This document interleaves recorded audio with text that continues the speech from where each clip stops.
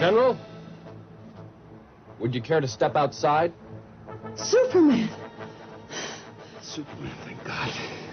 I mean, get him! Come to me, son of Jor-El! Kneel before Zod!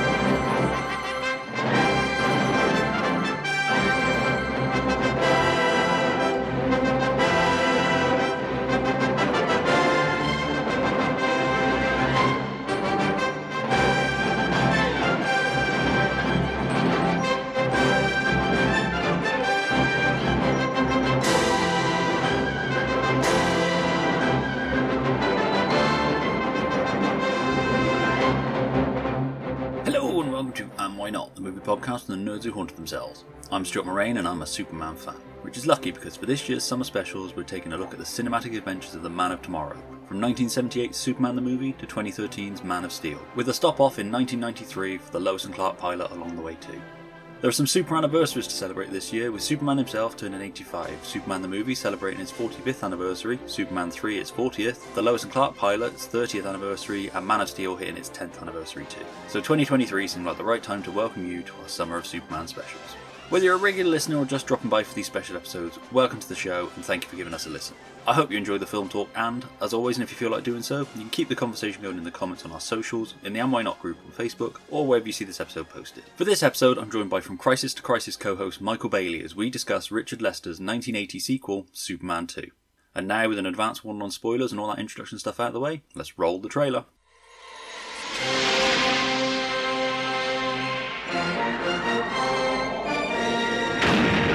Superman 2. The adventure continues with the three villains from Krypton.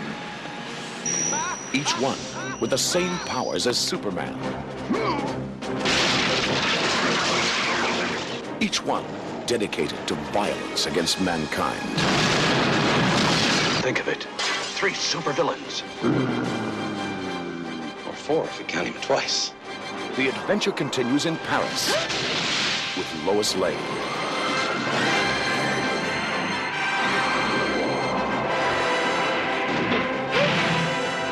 I believe this is your floor. And the romance continues. The adventure continues in Washington.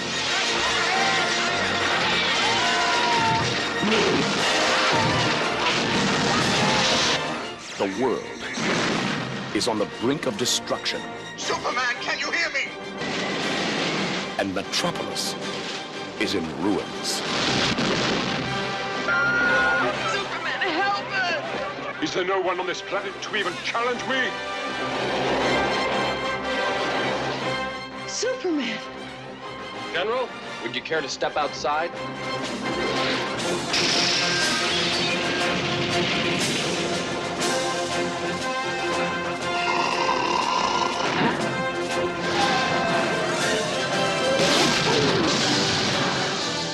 Revenge. Revenge! Revenge! Now we're cooking, huh?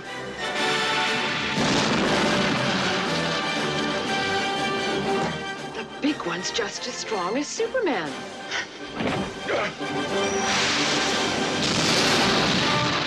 If you've only seen the first part, you haven't seen the best part. The adventure continues in Superman 2.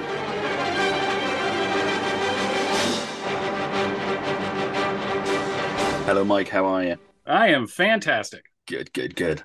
How's life treating you? Life is good. I mean, got the season finale to Superman and Lois coming up as of this recording, and I get to come on here and talk about one of my favorite Superman films. So Awesome. that's exciting. I'm still waiting for Superman and Lois to drop here. It airs in the UK in the old Lois and Clark time slot, so it ticks all my nostalgia buttons to sit and watch it on a Saturday night. So I'm deliberately not torrenting it or anything like that. Yeah, my co-host on the Overlook Dark Knight is in the UK, and he told me about it being in the Lois and Clark slot and how big Lois and Clark was. And huge. And I keep telling people over here, I'm like, guys, you don't understand. The UK has a fraction of our population, and they consistently beat our numbers in watching the show. So it's popular in other parts of the world, I assure you. Yeah, I think part of us is what saved Lois and Superman and Lois for another season. Mm-hmm. Oh yeah, that was a big factor in it. So yeah, fortunately, the foreign deals on that, they I think they felt they kind of had to. So yeah, anyway, we're here to talk about Superman 2, as anybody who saw the ident on this episode will know. So a bit of information about the film. Directed by Richard Lester, with some footage still in it, directed by Richard Donner. Written by Mario Puzo, David Newman, and Leslie Newman, with a story by Mario Puzo. And although he left the project when Richard Donner did, the creative consultant was still Tom Mankiewicz. Superman created by Jerry Siegel and Joe Shuster. And the film starring Gene Hackman, Christopher Reeve, Ned Beatty, Jackie Cooper, Sarah Douglas, Margot Kidder, Jack O'Halloran, Valerie Perrine, Susanna York, Clifton James, E.G. Marshall, Mark McClure, and Terrence Stamp. They're all the names that are on the poster. Released in cinemas on the 19th of June 1981 in the US and the 9th of April 1981 in the UK. So we got it earlier for some reason, which is quite rare. They premiered it a year ahead in foreign markets. Yeah. I think Australia got it in 1980, didn't they? I think that's why it's got a 1980 release date. It's kind of weird, though. Ironically, June 19th, 1981 was the day my wife was born. So it's every year that comes up, and I'm like, guys, I got more important things to celebrate right now. I promise you. That what you tell your wife, or what you tell other Superman? No, I tell other people. No.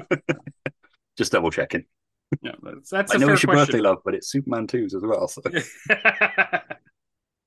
But the film grossed $108,185,704 worldwide on an estimated budget of $54 million, according to the numbers.com. And Roger Ebert gave the film 4 stars out of 4, saying, "The whole film has more smiles and laughs than the first one.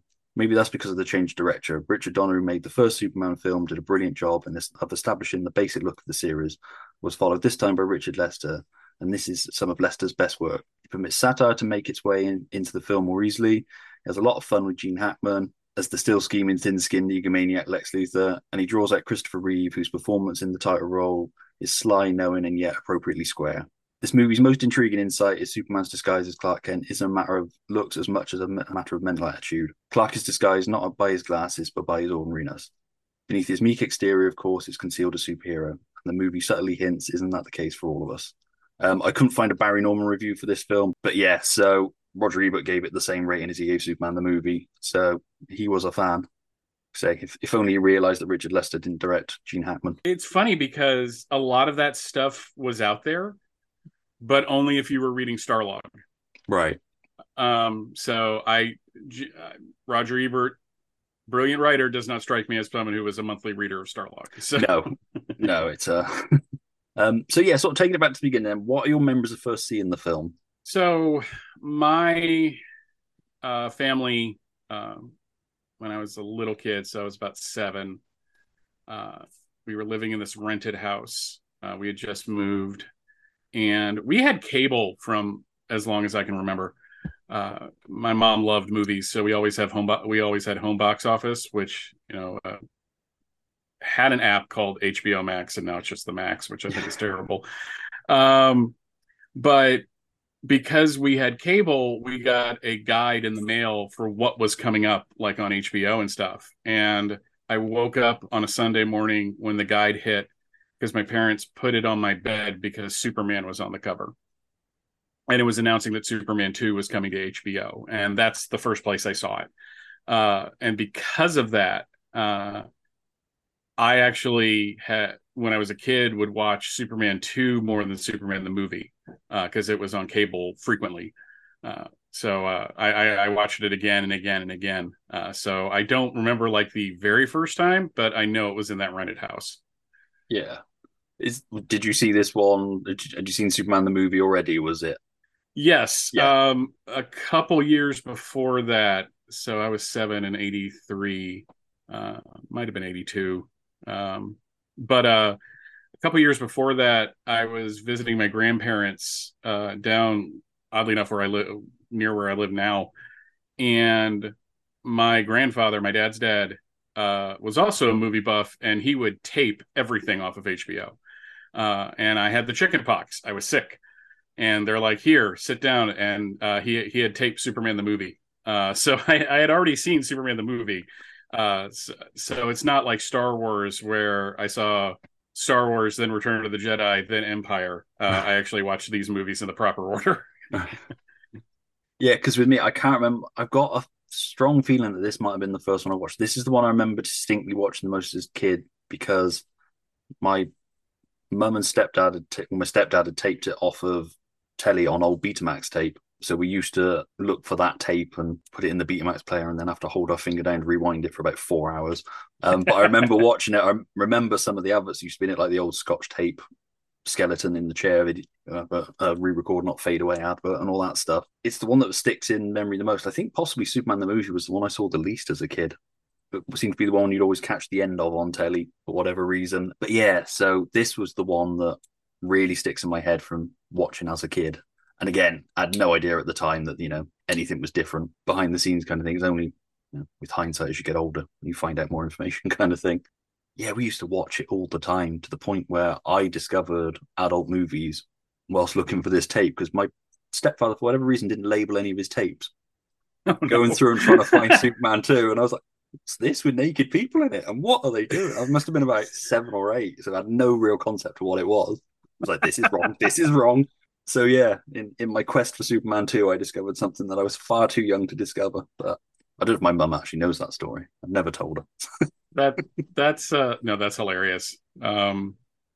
Yeah, it was not the education I was expecting from Superman. But there we go. I guess the lesson there is label things. Yeah, label your tapes, especially if you know your kids are going to be going through and looking for films to watch. Oh. Were you a Superman fan before you saw the movies? How did it go for you, your Superman fandom? I always joke about this, that my deep dark secret is I started out life as a Batman fan. I loved Superman. Superman was just everywhere.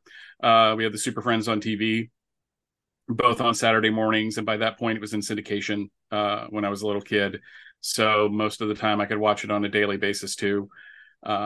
And you had the Christopher Reeve films, and I know some bed sheets with the Neil Adams artwork on it that my mom got me.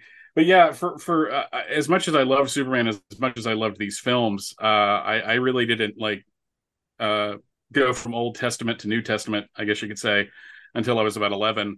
But the story I told you, I loved the character enough that when they saw that Superman was on the cover of something, they gave it to me. Yeah. And I wasn't really a big comic book reader at the time yet. It was mostly stuff on television and movies and such. So, but yeah, I was definitely a fan of the character by that point. No, it was weird because, I was like 1 when the first movie came out, or 2 when the first movie came out. So I really wasn't really watching movies. I was getting things like, speaking and object permanence were kind of more important at the time. But it was when I was 11 years old that I discovered the John Byrne Superman. It was about a year after Man of Steel. And that's when I got into the comics, which retroactively made the Superman films more important to me at that point. Because that was 87. In the summer of 87, there was Superman 4, which I did not get to see in the theater because it was in and out so fast. Like I waited a week and it was gone. And I ended up seeing Masters of the Universe instead. So I traded one Golem Globus film for another. Yeah. But I was into He-Man too, so it was a step down, but not like a huge step down. But that was my first summer of being like a huge Superman fan. So every once in a while, going back to Superman 2, ABC would show like the extended version where you get to see the attack on the White House, like the full attack on the White House with Terrence Stamp using the machine gun, and them cutting back and forth to Sarah Douglas's voice not being dubbed to being dubbed to not being dubbed, which as a kid I was kind of confused about until I realized, oh, they pitched her voice down. That's really weird. There's some weird dubbing in this film anyway, where they clearly couldn't get Gene Hackman back. So it's just long shots on a sound alike. But yeah, so I mean, there are different versions of this film. We never got the extended version over here, to the best of my knowledge. Or if it showed on TV, I never actually saw it. They released the extended version of Superman the movie on Blu-ray a few years ago in this country. I think you had it in the archive collection in America.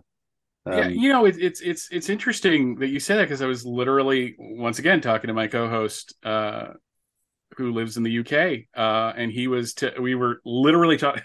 It's odd. We were literally talking about the extended version of Superman the movie last night, and he said we never got it, which I guess kind of makes sense, because one of the reasons why they released the extended version of 1 and 2 is that the Salkinds were basically paid by the minute. And you all didn't really have paid television like that. No. The BBC wasn't going to show a 3-hour version of Superman. No, and I don't even think like the ITV channels, which is will have channels that does have adverts in it, would have committed to something that long. It's a good 4 hours or so out of their evening schedule kind of thing. But yeah, it's something I'd be curious to see, because from what I understand, it sort of combines the two cuts, which we'll get into a bit later anyway, but not with any real finesse or perfection. This film's an odd one for me. I like it, but I find it really plodding in places. I mean, we'll get into the finer details of it, but the pacing's all over the place for me at the beginning. My big fundamental problem with Superman 2 is in giving up his powers. No, it's interesting that you say that, because a couple months ago they re-released Superman the movie into theaters on a select basis, and oddly enough, it came to the town I live in, which is really odd because we never get anything. We are a suburb of a major city, but we still never get anything. And I was shocked at seeing it on the television, even my big screen television at this point on Blu-ray. It's not the same as seeing it in a theater. And what struck me about seeing Superman the movie in the theater for the first time is how fast that movie moves. Yeah. It doesn't seem like it, but man, that thing, like they go boom, boom, boom. You know, you go from the destruction of Krypton to the Smallville scene, to him landing in Smallville, to Jonathan dying, to him going to the fortress, and it just moves. Whereas this one, because not as badly as like the Joss Whedon cut of Justice League, but they're incorporating another version of the film with this version so that they could keep like the Gene Hackman scenes. Yeah. And because of that, and because those scenes are from a film that's paced differently than the film we ultimately got, the pacing is a little off. I'll agree with that. When I was a kid, you know, it's funny how I accepted so many things as a kid because I didn't know any better. It's just like, yeah, it's not Bruce Banner, it's David Banner. Who cares? He turns into the Hulk. That's all I really want to see. And he's going to give up his powers to be with Lois. I didn't understand that he wanted to be with Lois. Yeah. That escaped me as a 7-year-old. Which is weird because, you know, they are in bed together. They're like, yeah, because he literally gives them up and then they go straight to bed. Yeah, so into that weird silver 70s like shiny sheets and like for I look at that bed and I'm like, does that look comfy? For such an advanced civilization, why do they have like a 70s waterbed in the Fortress of Solitude? But I think like the first sequence is a really good action sequence, but you really don't have much context for it. Like Clark literally walks in on what's going on. Yeah. And then we have, I think, I'm going to just go ahead and say it, the best shirt rip of the entire film series in the alleyway. Just straight right out of a Kurt Swan comic. Yeah. Of the time period. And then all that's done, and it just seems like then the movie starts. Yeah. I do love that Clark scene in Perry's office and him walking in the office. I like how confident he is. He tosses the hat on the hat stand behind him and all that sort of stuff. And I do like the exchange between him and Perry in Perry's office. Jackie Cooper was great. I'm just really confused why there's a picture of Bill Cosby in the background in his office. It doesn't make any sense. I did some digging into that. Apparently, Bill Cosby was he was either a fan of Superman in general, or he was a fan of something Dick Donner had done, or something like that. That's why it was in the background. That. I mean, it's not aged well at all. Or he did a Superman routine, didn't he? Bill Cosby. He did a whole routine about Superman. So I think that's why there's a picture of Bill Cosby.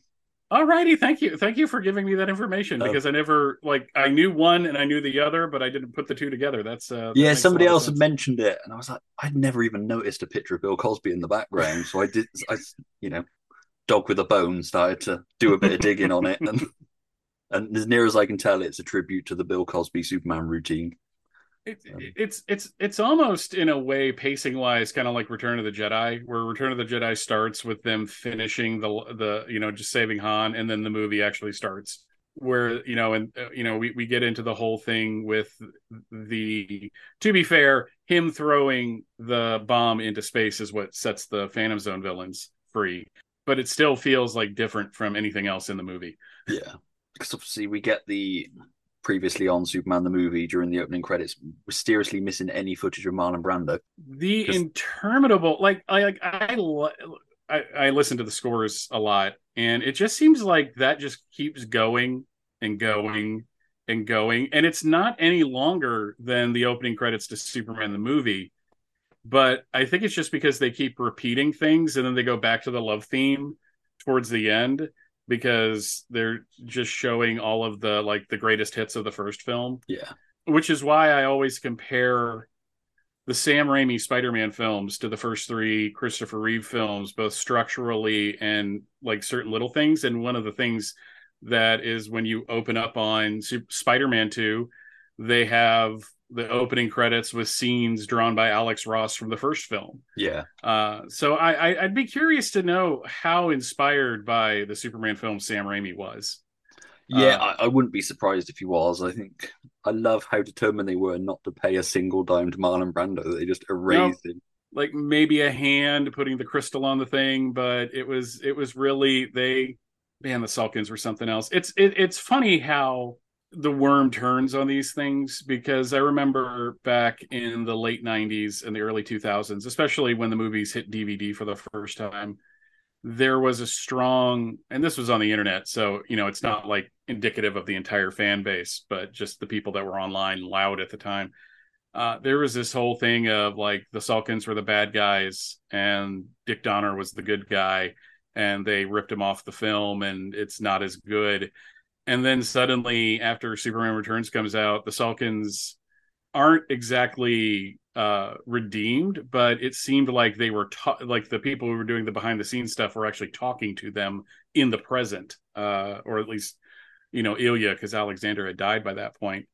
And it seemed like at that point it became, while you had the Donner cut and you still had a division, it seems like now the Salkinds get kind of more of a, not a pass, but at least more credit than they did at one point. Yeah. And I think it's just because enough time has passed where the people that were really upset about it are now outnumbered by people who don't care. Yeah. Yeah. It's that weird thing that everybody has to paint somebody as a villain. It's the same with the whole James Bond stuff and all that. I think just producers were in it for the money. Well, Salkinds weren't exactly the most reputable people. There's an entire clause in Hollywood now that you have to tell the actors how many films they're going to be in. Yeah. Because they filmed The Three Musketeers and had enough footage for another movie, so they just did it. And that's one of the reasons why Richard Lester came on to help out Dick Donner on the first one and to take over for this one, is because they kind of owed him for all that. Yeah. It's a weird setup, but I mean, it's one of the things. It's like, wouldn't it be great to make a movie? It's like, would it though?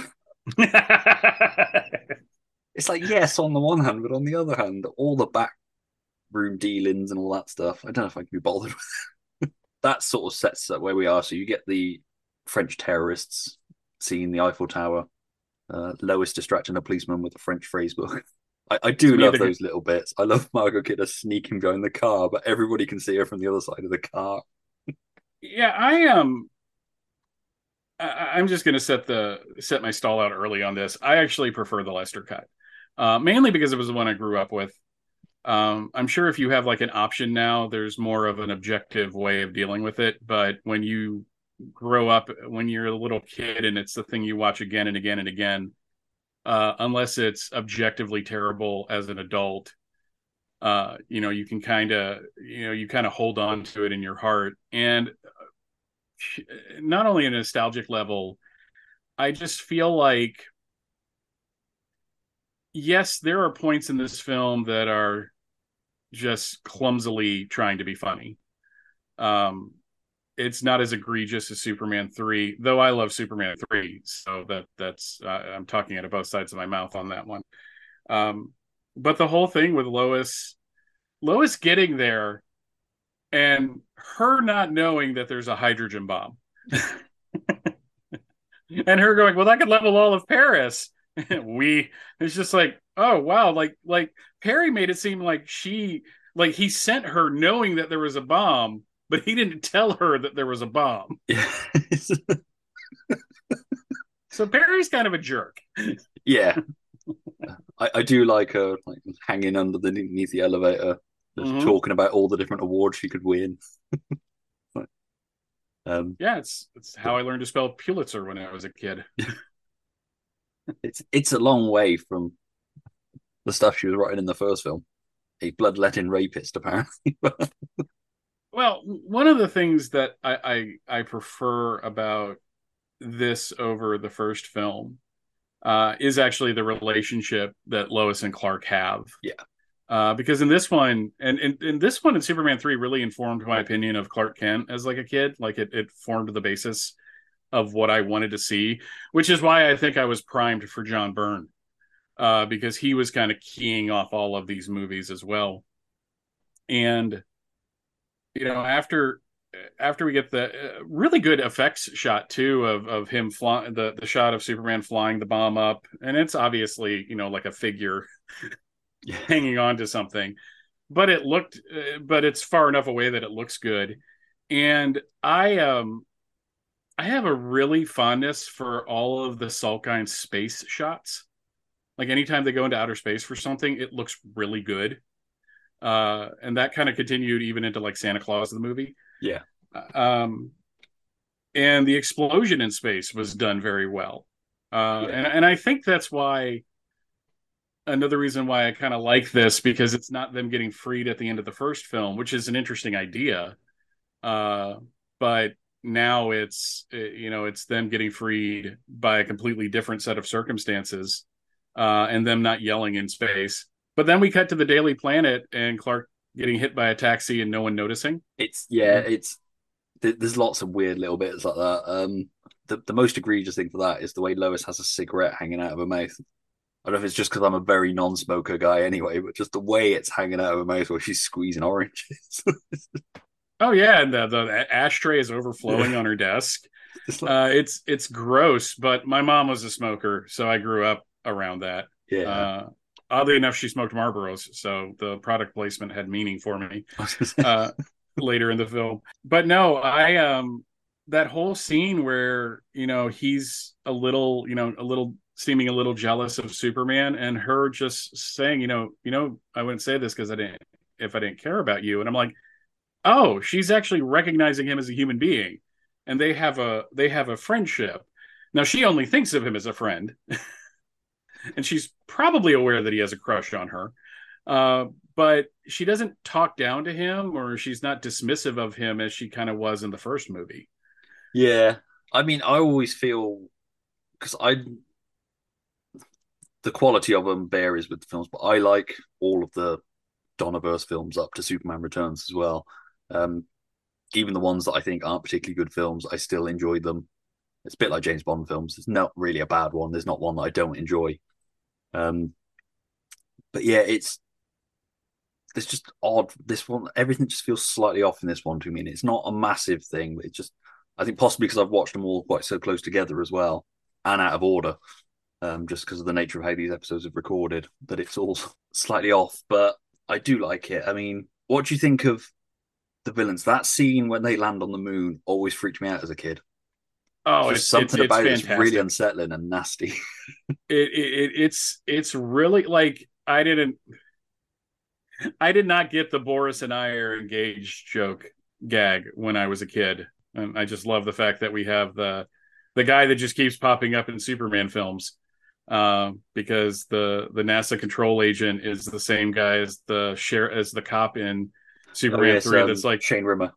Yeah, that Shane Rimmer fire and spreading like Cheers. wildfire. Yeah, Cliff Clavin like is in it again.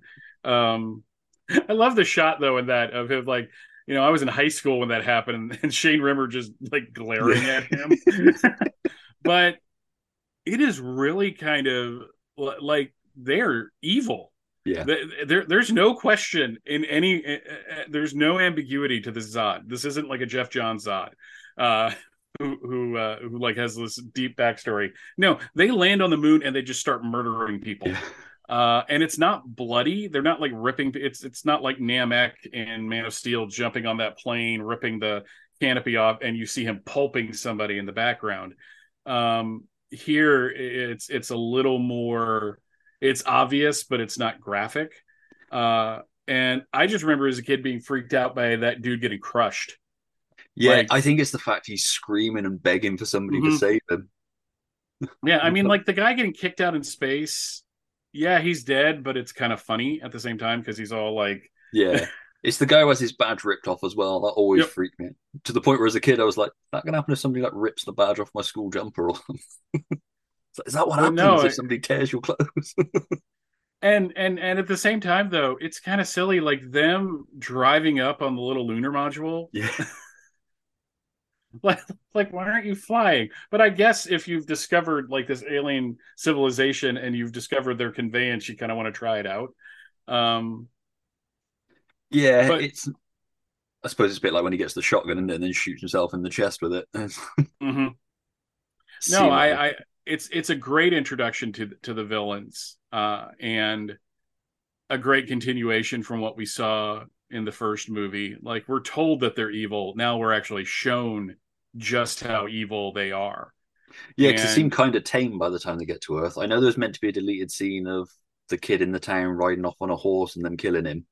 It's in one of the extended versions that I've seen, though. It's he was a boy who will never grow to be a man. Yeah. Yeah, I've seen the clip. I assume it's the boy with the weird English accent for a Midwestern town where he's just dubbed. Yeah, it's please, sir, that's my father. Please, he's a general. Please, Mr. General. Can I have some more? But it's that we go from that pretty much to then Lex and Otis in prison. Polar opposite villains.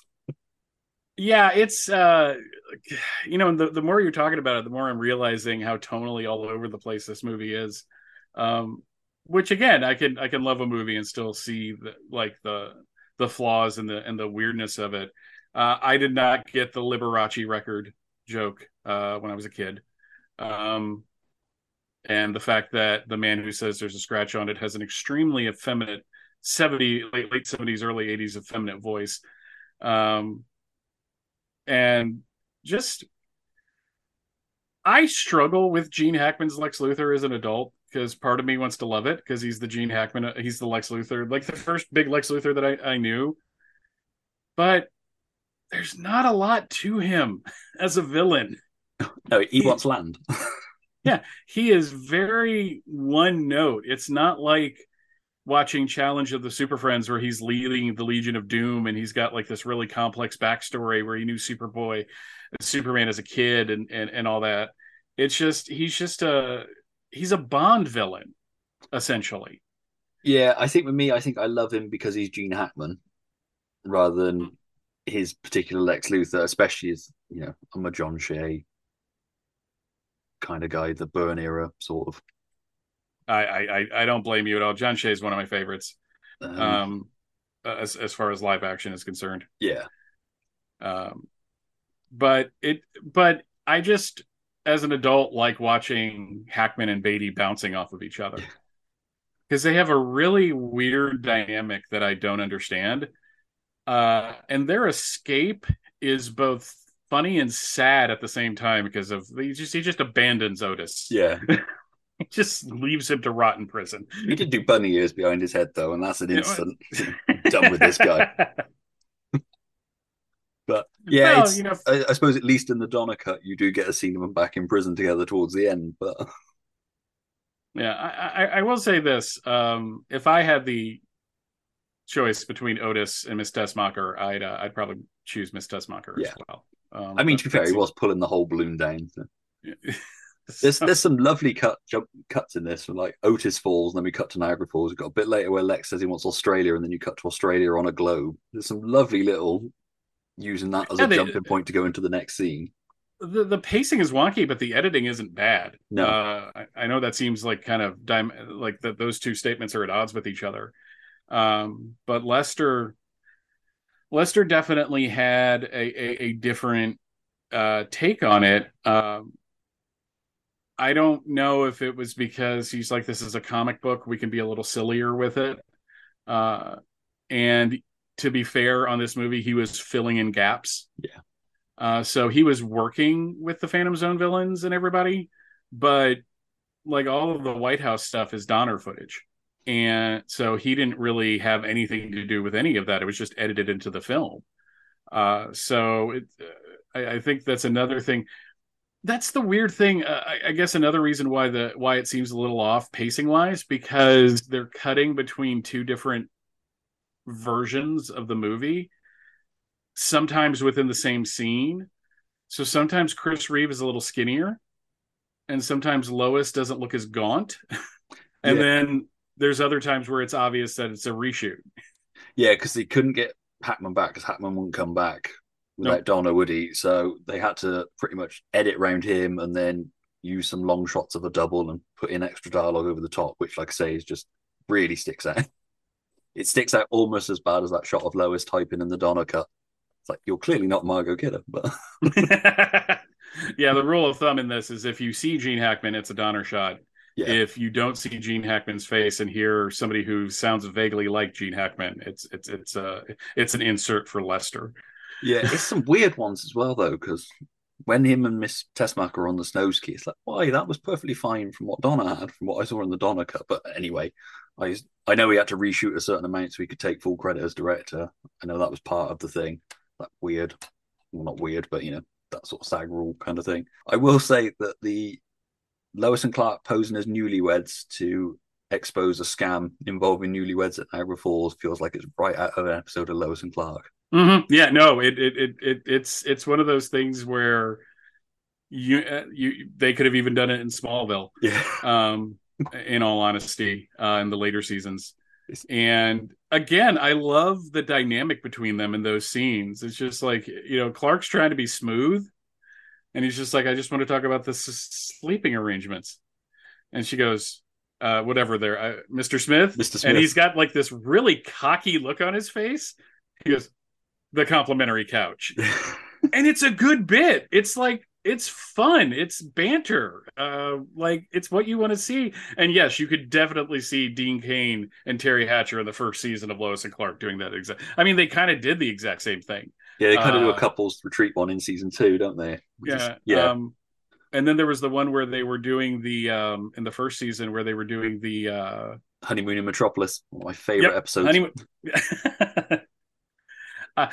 I recognize episodes, and I recognize episode titles after the fact. They don't stick out in my head as much. I've watched season 1 of Lois and Clark so many times, I pretty much know them all.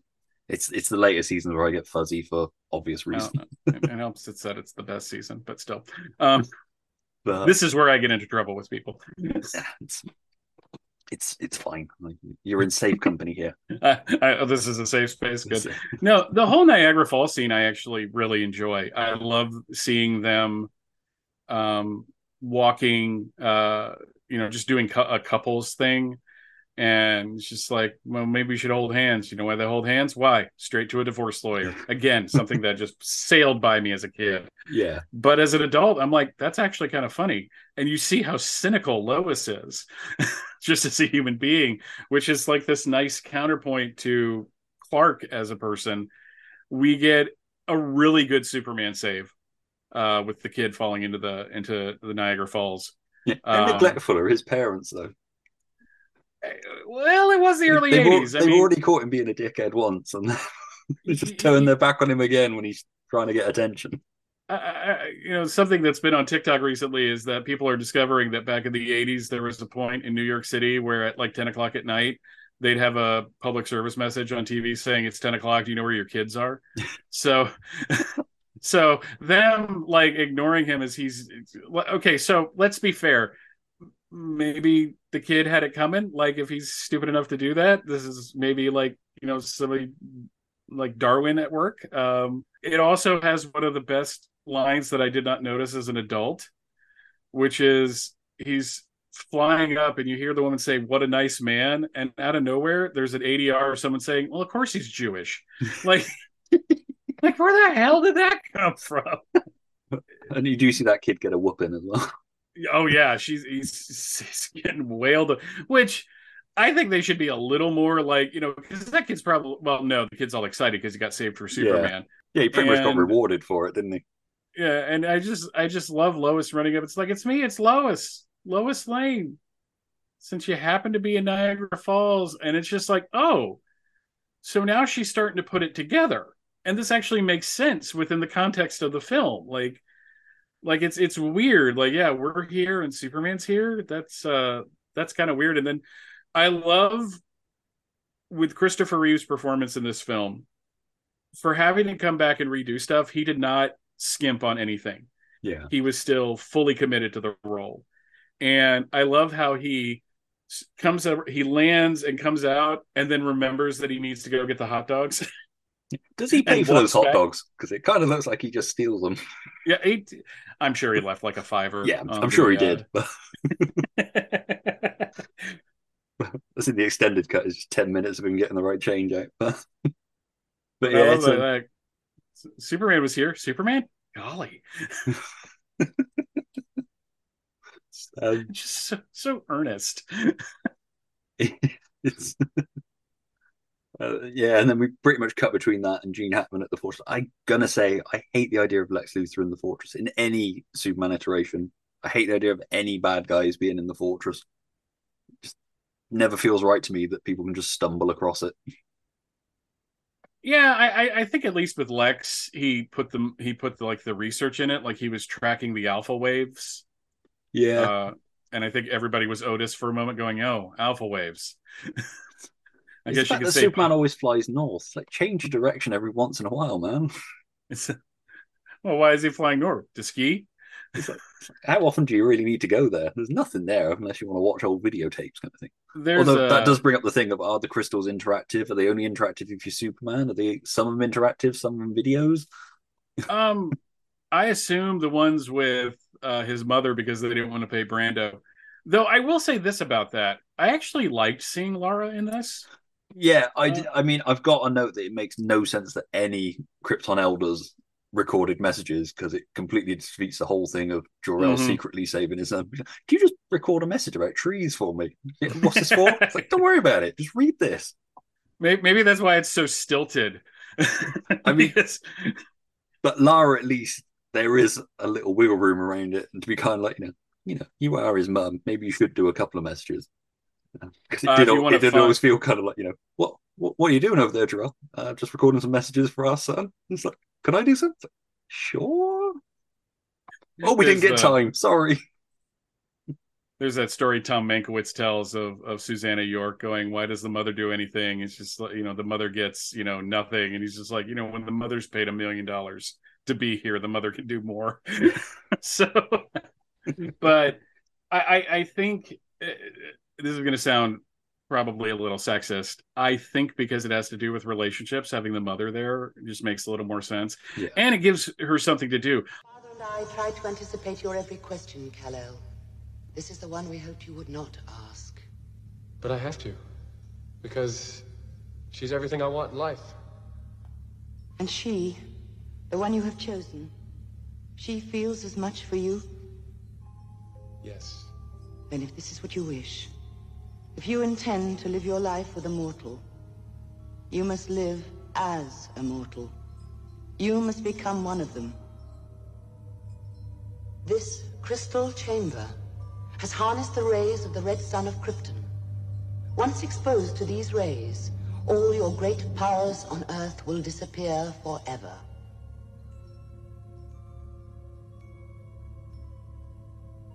But consider, once it is done, there is no return.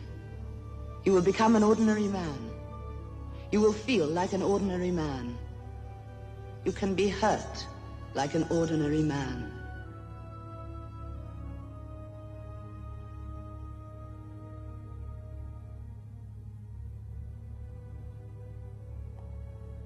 Oh, my son, are you sure?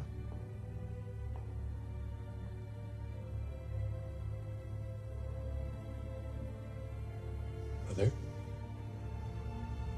I love her. Lara historically really has nothing to do in most of these the live action interpretations, except to sit there and put the baby in the rocket. I mean, on Lois and Clark, Eric Roberts' wife doesn't even have a line. No. Though, ironically, if you want a good Lois and Clark thing, there was a 1984 George C. Scott version of A Christmas Carol where David Warner was Bob Cratchit and Susanna York was his wife, which when I discovered that, I got happy in that stupid way I get when I can put Superman stuff together. Like the episode of Law and Order where Ross Webster's grandson was Jimmy Olsen from Superman Returns. I do like that Lara is awfully specific about how Zod and Co can get out of the Phantom Zone. Yeah, it's just like very specific to the particular plot of this film. This is the exhaust port on the Death Star of the Superman film. It's just like Phantom Zone is impenetrable, except for like an explosion. So and those never happen in space. So unless somebody threw an elevator from the Eiffel Tower that happened to have a hydrogen bomb in it. I do like, because it's Hackman talking to her, but Hackman wasn't talking to her. No, yeah, it's Brando one he's talking to, isn't it? I do like when she says something like, I didn't ask anything. Yeah, I wish you hadn't asked me that. I do like that, and for them having to edit that all together, it comes out pretty smooth. Yeah. I think the only thing about the fortress scenes that kind of bug me is that you can kind of tell that it's a rebuilt version of it compared to other scenes in the movie. Yeah, it's just, like I say, there's bits later on where it's not done so well, where they've cut Hackman in with new footage. There's a bit with the three of them in the Daily Planet, and it's Hackman talking to them, but it's obviously a new scene. The lighting's different, and it all looks wrong and squiffy. Well, Mark McClure said that Lester as a director was very much about hitting your mark. Yeah. Like say the line here, then walk over there and say the next line. Whereas Donner was more collaborative with the actors. Which, it's like I see both sides of that. Like, Lester is there doing a job, right? It's not like he worked behind the scenes to replace Dick Donner. He's kind of in an unenviable position because everybody loved Donner. And now he's walking onto the set. There's no secret that Lester got the job because he shot quick and he shot cheap. Mm-hmm. Whereas Richard Donner didn't, which unfortunately counted against him, I think, I don't know what I think about it. Although he does still appear in this film. He's walking out of the hot dog place, isn't he, when they're driving up? I do wonder if they tried to get around that. We took the film away from him, but he's still in it. Is this cool? I just think it's funny that them driving back from the Fortress of Solitude. One, why is where there did they car? Get the car? Yeah. Why is there a car? And why is it the exact same car and the exact same shot from Superman the movie of the car that Lex was controlling by remote control? I can only assume the Fortress has got a garage in it. Yeah, I want to see that too. It's just like like everything coming up and like you see like the whole thing forming in all the crystals, and suddenly an economy car just slides up. The Griswold car from National Lampoon. I very much enjoy the scene of Lois jumping into the river. I think one it's got great scoring, and that's another thing I love about this film. And it's completely this. Rarely does this happen nowadays. Whenever there is a change of director or a change of creative direction, usually everything changes, but both Ken Thorne and Alexander Courage continued using the Williams theme. Yeah. like it's not like Ken Thorne came in and completely redid the music, because you can't. It's not like Elliot Goldenthal coming on Batman Forever and being like, we're going to chuck the Elfman theme out. And... Which I was disappointed in, because they had the Elfman theme in the trailer, so I was kind of expecting that. So it was a little although I do quite like Goldenthal's theme. It fits that Batman. Yes. I was literally about to say that. I warmed up to it, but at first I was a little like, because I was 19 and angry about everything, so it made sense. Yeah, but I heard it first because it was the B-side on the cassette single for U2's "Hold Me, Throw Me, Kiss Me, Kill Me." So I heard it before I'd seen the film. I was like, "This isn't the Danny Elfman. What was this?" So I got used to it by the time the film came out. But and there's something that younger audiences wouldn't understand. What's a single? Let alone what's a cuss single? Cassettes are coming back, but yeah. Cassettes are not coming back. Well, they're trying. There was a whole documentary about cassettes. Not really. Oh, that's fascinating. But I also really enjoy the scene where she fully finds out that he's Superman, mainly because as an adult I watched that and I'm like, he did that on purpose. This was kind of his decision. It just, he knew sticking his hand in that fire was gonna, he couldn't hide that. You can't hide that your hands are blistered and burnt. I do like his little like damn it kind of moment. Yeah, when he realizes I like this, like, subconsciously I guess you wanted me to find out kind of thing. But I do like how annoyed he appears to be at himself. And then he just stands up straight and he does that Christopher Reeve thing where it just completely changes. And I love that he goes, let's go to my place. And there's a line of dialogue there that really bugs me. It's like, we can't talk about it here because Perry's going to ring at 6. Like, what's that got to do with anything? You just talk to Perry and then you go. Surely them not being there for Perry ringing at 6 is going to raise more alarms. I think that's one of those things where he really wanted to take her to the fortress, and that was just like his excuse. It's like, oh, we can't talk about it here. We got to go to the fortress. Bye. Well, because Perry's going to call. Okay. Look, I got this shiny silver bed. I'm gonna fly around the world. I'm gonna get a flower. We're gonna spend hundreds of thousands of dollars getting a shot of me landing in a jungle. I do like that he picks some flowers and goes shopping. I agree with my friend Andy. I want to see the scene of him like actually shopping. Yeah, like walking in the Superman costume to get the stuff for the souffle. Well, he's got does he have the little pocket in his cape? Like it's either the pocket in the cape or the burn hollow belt buckle thing. Yeah. But I really like the romance angle of this. I am on the. I don't have like a firm opinion of should they have had sex or shouldn't they have had sex. I think it happened. It's kind of like arguing about Superman killing Zod and Man of Steel. It's just like you can argue should it or shouldn't it, but it happened. So we've got to deal with that reality. That's one of the things that as a kid went completely over my head, that he gives up his powers so he can have sex with her. Seems to be the impression I get from it as an adult, which is slightly different in the Donner cut. They've slept together and then he gives up his powers. Yeah, it's as a kid, I just assumed that he couldn't have a normal life and keep his powers. Because the dialogue in this is very much, if you want to be with a mortal woman, you have to be mortal.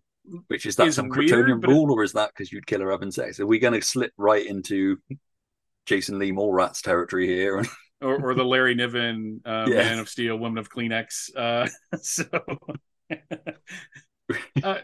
I just think all it really does, if you want to take everything, if you want to strip it away and just look at it on a pure story level, all it does is it creates a complication for when he finds out that the Phantom Zone villains are there. Yeah. He gets beaten up by Rocky. I kind of wish there was a version where his powers were taken from him by them rather than, or something like that. Something happens where he loses his powers rather than. I think it's him choosing to give them up when he's not been Superman for very long. It feels really un-Superman-y and selfish. Well, though oddly enough, it kind of fits into Superman Returns, where he just buggers off. I heard a rumor that Krypton's around, so later. At the same time, though, I was also a horny teenager, and never underestimate the power of a boner. Yeah, will completely ruin my life with it. There was a great Shannon Wheeler cartoon in one of the Too Much Coffee Man magazines, like a guy going back in time to tell his younger self not to have sex with a woman because he'll get gonorrhea. And then it cuts back to the future and he's still got gonorrhea. He's like, you just can't reason with him. This film has one of the most upsetting pieces of dialogue of any comic book film ever. It's when they get to East Houston, Idaho, and they walk into the bar, and Ursa, like throws the guy to the ground, probably breaking his arm, when she arm wrestles with him. And he gets up and he says, "Girl or no girl, you're going to spit teeth." And I'm like, holy crap. Yeah. And then you have the sheriff from, what was it, Thunderball? Man with a Golden Gun and Live and Let Die, or Live and Let Die. Live and Let Die, that's the one I'm thinking of. Sheriff J.W. Pepper.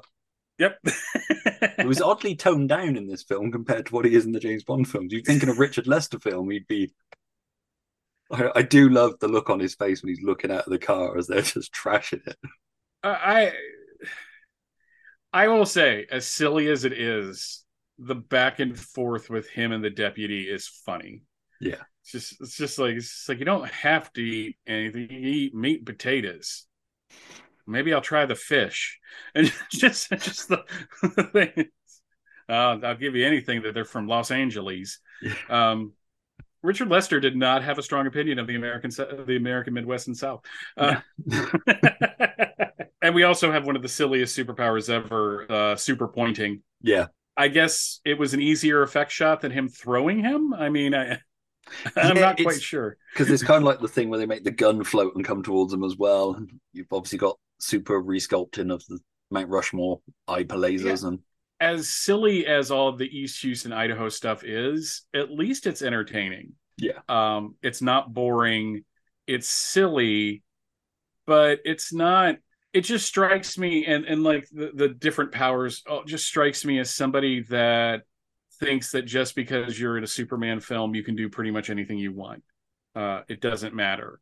It doesn't matter that he didn't have that power in the comics. This is a Superman film. It's a completely different thing. So they've got telekinesis, and they've got a thing where they point and can, lift somebody high in the air and drop them down. Because by the end, they can disappear. Superman can disappear and duplicate himself.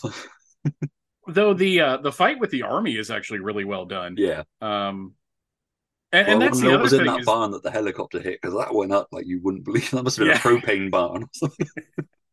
It's kind of like Kevin Johnson talking about the explosion in the pilot episode of The Incredible Hulk, that they just used way too much gasoline and it freaked Lou Ferrigno out.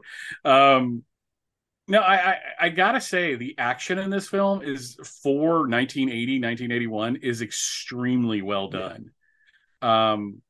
So seeing like Kryptonians fight the military, that's actually kind of a cool concept.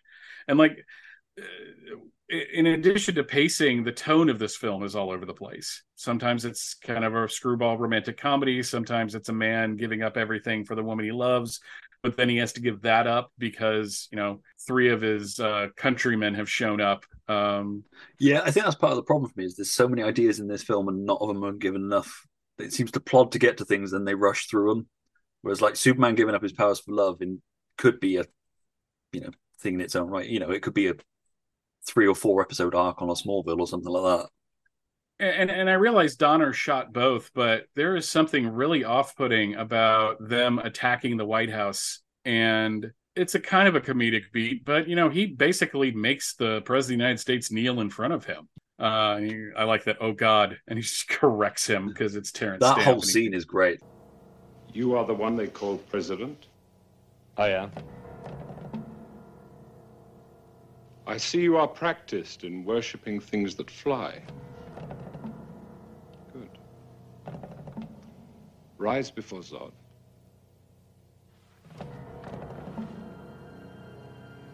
No. Kneel before Zod.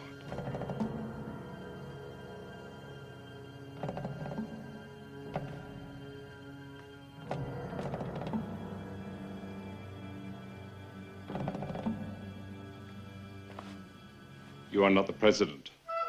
No one who leads so many could possibly kneel so quickly. I'm the man they're protecting. I'm the president.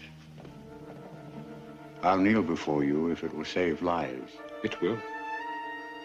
Starting with your own.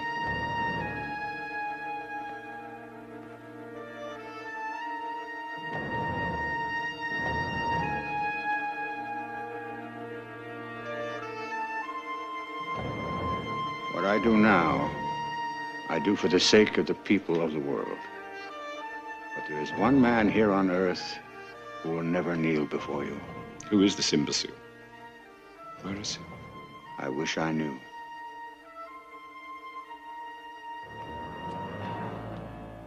Oh, God. Zod.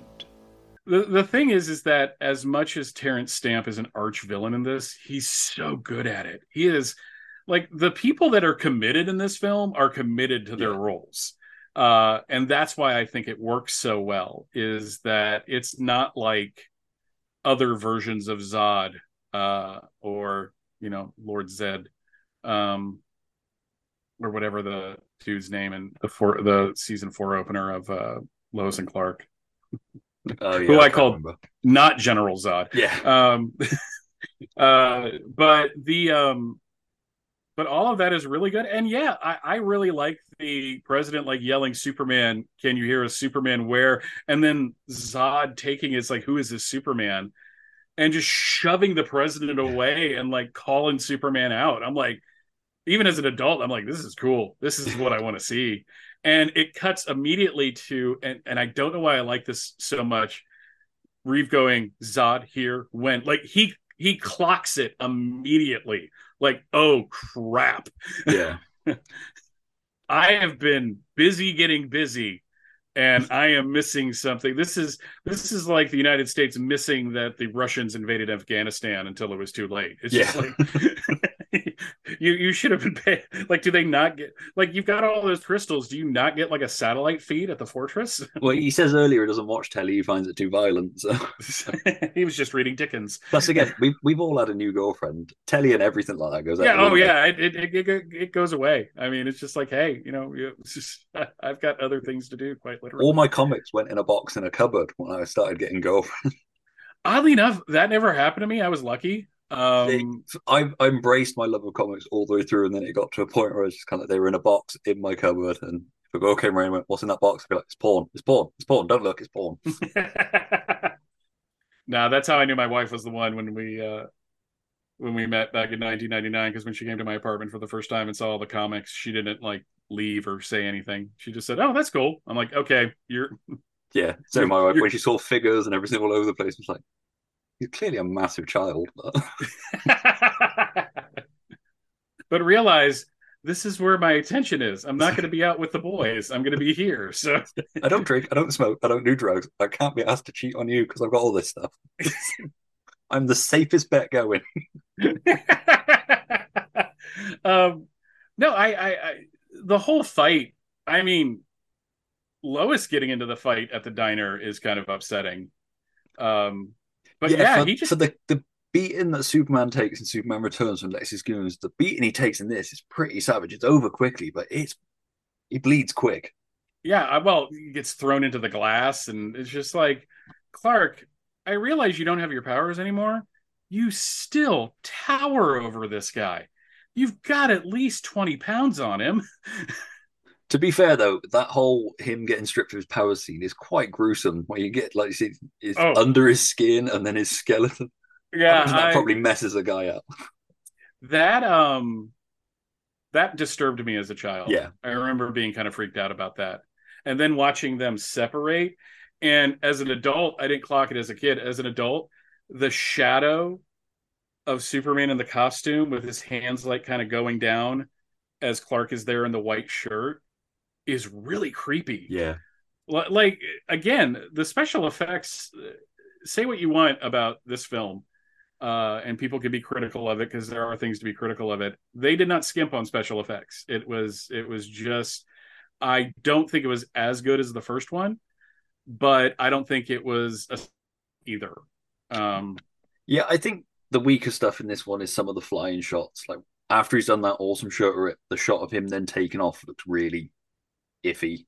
But you know, it was late 70s when they were probably actually doing it. Very early in 1980. So you can kind of let that slide. Talk about actors having a ball. It was obvious to me that Hackman and Stamp and all them loved to do that. The White House scene. Stamp's great. I love how bored he is when he's conquered the world, kind of thing. Tim sat in there, she's like, "You've conquered the world." He's like, "Yeah, yeah." So it was yesterday. Dissatisfying it was. You're master of all you survey. So it was yesterday and the day before. It's just like he's playing with a little perpetual motion machine. Yeah. Or Non is, because Non's bored because he's basically a dog. I like Non's little relationship he has with his the siren he's ripped off the top of the police car. He wanted to keep that. And Terrence Stamp's eye roll. Terrence Stamp's eye roll of idiots that I have to put up with. But he's my enforcer, so I kind of have to be nice to him. Them attacking the Daily Planet's pretty savage. Especially Non just going through and just trashing things and throwing people. I do love that Gene Hackman line, though. Right? All this advanced intelligence, and they still not mastered doorknobs. Yeah. And then him, like, doing the little handkerchief thing. It's just like, you should see the White House. They'll be cleaning it for months. And Margot Kidder delivering the line, Lex Luthor. That whole scene is just a lot of fun. It's interesting to see that, it's just like, Zod wants Superman, so Lex is taking him to the place where he thinks he's going to be, but he's not going to be there. Luthor had to know that. Yeah. But he doesn't seem to have a plan B. He seems to be coming up with it as he's going. I love Lex's bargaining tact. Like, it shows the arrogance of Lex Luthor. It does make you wonder where Miss Tessmacher went. At least it's not like the Donnacut where you're a toilet flush and never see her again until the end of the film. This is like, you told me Superman was here. Well, I'm Superman, but you got the best next thing, the next best thing. He gives her every exclusive, which again is a line that went over my head as a child. Yeah. I do love Perry throwing the thing at Non as well, and then getting thrown into the. He gets his head lifted up into. Yeah, let's face it; those ceiling tiles are pretty much usually always foam. And then you have probably one of the greatest moments of any Superman film ever. The way, him going to the fortress, like, okay, how did you survive walking back to the fortress? 1. 2, Lois had the car. She didn't give him a lift back. Yeah. She didn't say, you take the car, I'll find another way. Yeah. Because, times of an airport, kind of made me want to try and get Superman back quick. As a kid, I never understood why he yelled father. It's weird that they kind of left that in where they made all those other changes, because him finding the green crystal is not what was originally filmed. Yeah. So it's kind of weird. And it's one of the only times where I think Reeve is kind of over-egging the pudding with his acting. Yeah, I've got that note. The Clark spin and scream of father is a little bit much. Yeah. Maybe he was just having a bad day on set. And well, I think from what I can gather, they filmed all of the Brando stuff first. Mm-hmm. So that would have been very early Christopher Reeve. So he possibly hadn't had time to sort of mellow into the performance and the role kind of thing. But then you have him, one of the best bits of the score of the theme coming up, and the magazine, the newspapers flying off because he flies by. Comes up and, like a boss, General, would you care to step outside? I love that line. There's just like, and he's got his arms crossed, and it's just like, I just love a Superman. Reeves Superman is like everybody's friend, right? He's the guy that he doesn't like throw the criminal who's going up the building down. He is kind of playful with him. Yeah. And even when he chases the guys who the cops were chasing and he gets hit with the crowbar, he's like, bad vibrations. It's funny to see him just like, nope. All that's, we're not messing around. We're taking care of this right now. I'm stopping all of you. Yeah.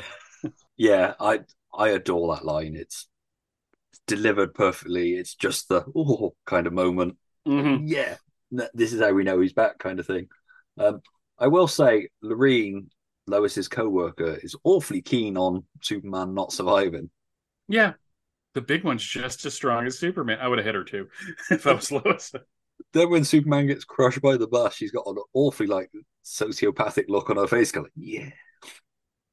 Like, what happened? Did you like ask him out and he said no? I mean, is there some backstory here that I'm not aware of? And unfortunately, the Metropolis fight is both the best and the worst of the film. There's a lot of Superman standing around watching stuff happen just so they can show off what they can do in the film. Yeah, but it's cool, like Zod flying into the Coca-Cola sign, or they couldn't show it, but it's Non and him fighting underground, and Non getting literally knocked into the sky through a building. But then you have the guy on the phone laughing when they're using their super breath.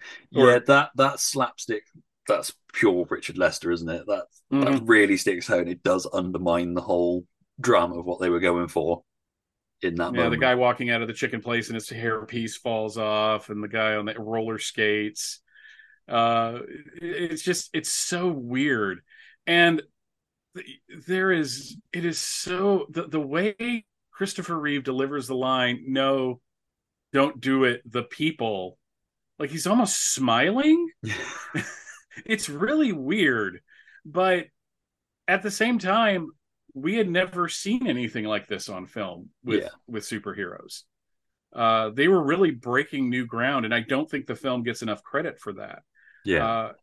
People talk about Superman the movie, and they should. I'm not saying that like Superman the movie is overrated. I don't think it is.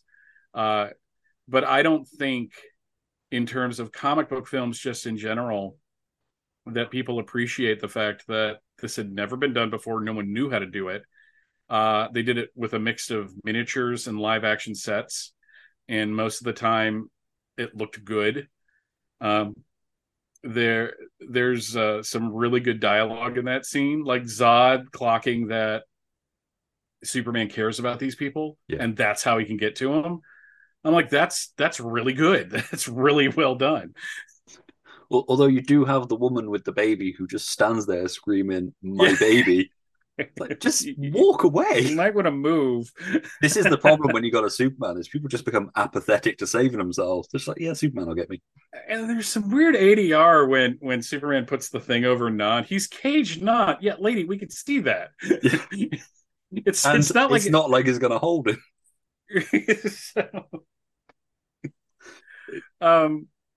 And then Superman fled. I don't believe you. Really hitting that mark, Jackie. I think that was a reshoot, and he was probably just annoyed that he had to do it again. Was Superman's plan that he knew Lex had taken him to the fortress? How did he know that Lex had been to the fortress? What was the goal there? There is a lot of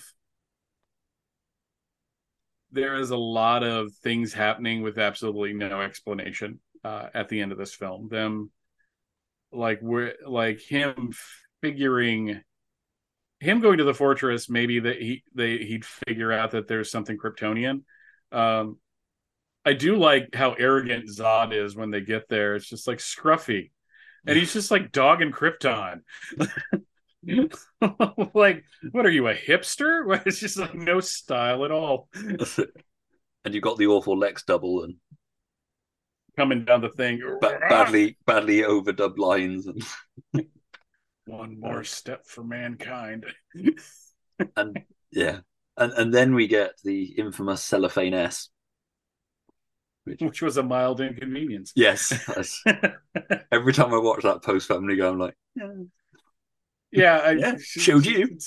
It's like one of those things where sometimes Family Guy will make fun of something and maybe it's a little mean-spirited, and I'm like, no, that's totally like none of this makes sense. The whole disappearing thing doesn't make any sense. I will say, as a kid, that Cellophane S I thought really cool. I thought it was stupid, but I thought it was really cool. I don't get it, but that's awesome. As an adult, I'm confused by the line. I used to play this as a kid, and I was never really good at it. It's what were you doing in Smallville? We can no chalk it wonder up there Brad with hated the, you. We can't talk about this here. Perry's going to ring at 6. Like, Yeah, it's just. it's like, I assume it's an in-universe thing that makes sense, but More than likely. Superman using Lex to trick the Phantom Zoners was another part that I like. And again, talking about the score, the Superman theme coming up when he's, crushing every bone in Zod's hand. I noticed they didn't get the freaky skin stripped skeleton. No. They just had the red thing, and I mean, obviously that would have given away, but nothing happened to Lois or Lex either. So not that they had powers to take away. I guess you're just supposed to go with it at that point. Yeah. All right, that's a good point actually to talk about.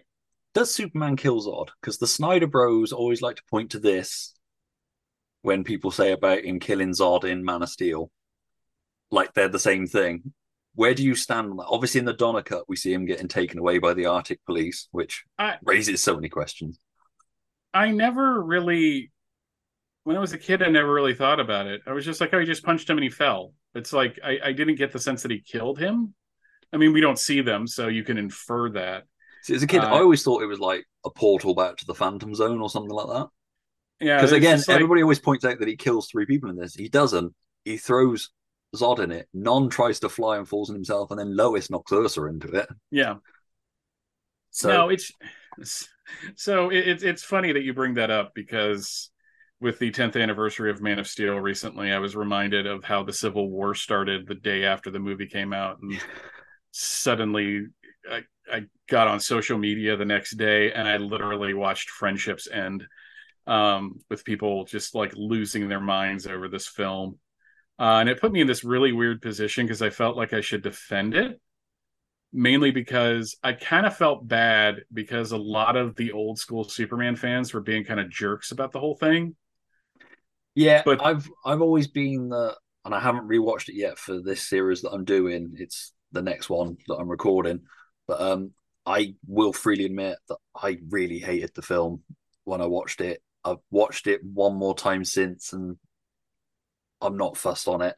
Like I say, I need to rewatch it now with 10 years behind me and everything that came after in to reflect on as well. But I'm also if people like it and they got into Superman because of that film, that is awesome. I'm not going to shit on anybody for loving Man I was of really Steel. happy that it just seemed to bring in a new generation of fans. Unfortunately, there's a portion of that generation that are insufferable. Yeah. So, that's my problem, is the quote unquote Snyder Bros, the ones that attack people online, and there's a toxic fandom in everything, but they were particularly the thing that happened, and it was weird to watch the worm turn on that, is like the old school fans were kind of the bullies when Man of Steel came out, but then like the Snyder fans kind of turned the tables on everything with BVS. Yeah. And it just got worse from there. Like there's a Civil War documentary by a director named Ken Burns, and what he would do is he would have actors like read letters from people in the Civil War, and there'd be like this melancholy violin music playing in the background. I really want to do like a podcast where I'm doing like letters to my wife because I'm fighting in the Superman Civil Wars. The internet really ruined fandom, didn't it? Yeah, well, in many ways it brought a lot of us together, and then it also sort of made these little cliques and niches. And it's funny because I didn't get online until 1998. I explained that to people who are in their 20s now. They have no idea what I'm talking about. I was like, no, yeah, at one point you had to make a decision. You actually had to, like, it wasn't on your phone because we didn't have phones. So it was a whole thing. And that was when I discovered Superman fandom online, and I was excited because I was always kind of a solitary practitioner when it came to comics. I didn't have a whole lot of people that I hung out with that read comics, and I was always the only one that was into Superman. And like for years, it was like me and 3 other guys at the shops that I went to. We were like the Superman guys. Yeah. Like we were issued to that shop. Almost. I remember the days when comic shops pretty much had blacked out windows, and you sort of had to walk around the block a couple of times and then just run in quick when no one was looking. Yeah. So I remember those days. But it was interesting because in the old days on the internet, you had to find your tribe. You had to find a site that had a message board that you could be a part of. And you had to create a login, and it was a very specific thing. And now everything is so immediate that everybody has an opinion. And unfortunately, there are people out there, someone's just expressing an opinion, and then they're arguing with them because they disagree, instead of just, looking at it and going, I don't agree with that. I'm going to move on with my life. Yeah. And it just, things are so tribal just in general anyways. One of the things about having friends in the UK is I've discovered that there's really little separating us as people in terms of certain things. But that is like transcended into every portion of our life, where we all have to choose these sides. Like the Donner versus Salkind thing never felt high stakes. It was just, you had the people that Donner's the good guy, Salkins are the bad guy, and then the other people that are like, well, without the Salkins, we don't have these movies to begin with. And then the conversation's over. Yeah. It's like no one's doxing anybody because of that argument. I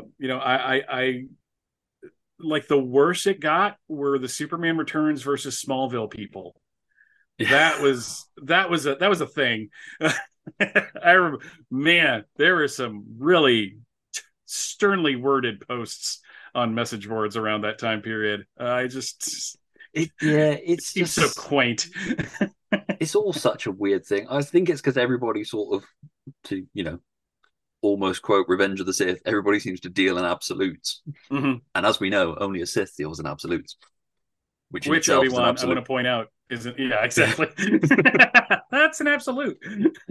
But, that seems to be the thing. It's like, my opinion is correct, and we're going to resort to name calling if you dare to counter that. But yeah, and it's like even this film. The ending is, they had to come up with a new ending because the original ending was turning the world back, and you couldn't do that twice. I think the reason why I have a problem with that ending, especially with this film, is it takes all of the character progression that we had gotten throughout the course of the film and just does away with it. Yeah. And it starts everything back over at the beginning. And I thought, as somebody who likes stories, it always bugs me when stories do that. Because this is a journey where Clark was supposed to learn something from all of this. And what he learned in this version is that I can roofie her and make her forget everything with a kiss. Yeah. Hi. Hi. How'd you sleep, all right? No, I didn't close my eyes all night.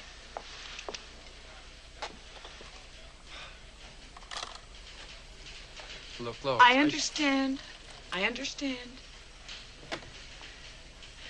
sat up all night listening to the voices of reason. Do you know how vile it is to hear the first bird of the morning singing when you've been sitting up all night crying? I'm sorry. I'm sorry, too. I guess it's sort of like being married to a doctor, The doctor gets wakened in the middle of the night, and then the wife has to cope with the fact that he's gone. I guess I'm just too selfish. No, you're not selfish at all. Yes, I am selfish when it comes to you. I am selfish. And I'm jealous of the whole world. Now, I'm gonna be fine. You don't have to worry about me.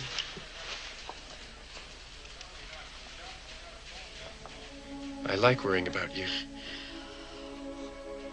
Would you stop? Don't you know that this is killing me? Do you know what it's like to have you come in here every morning and not be able to talk to you? Not be able to show I have any feelings for you? Not be able to tell anyone that I know who you are? I don't even know what to call you.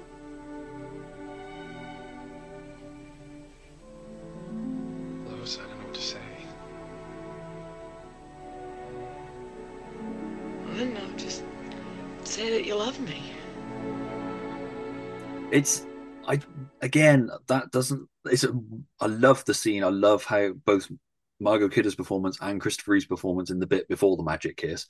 But it's not set up very well. Does she realize they can't be together? Is she having trouble reconciling the fact she knows the secret? Is it both? Sort of, because he drops her off and then she's just sort of like, bye, I guess.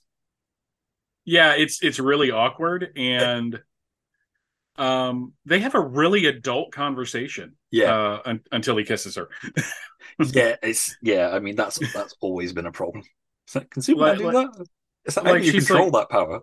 Yeah, it's not. She goes, it's not even like being a doctor, because I think it hits her that Superman belongs to the world. Yeah, and at that time period, it's really weird watching the evolution of the Lois and Clark romance, because at this time period, it was perfectly normal that they wouldn't kind of end up together. It would always be kind of a dance. Yeah, because them ending up together was never in the cards. And then, they got engaged in the comics, which was one of the influences of Lois and Clark. So in Lois and Clark, she finds out about the identity, but not right away.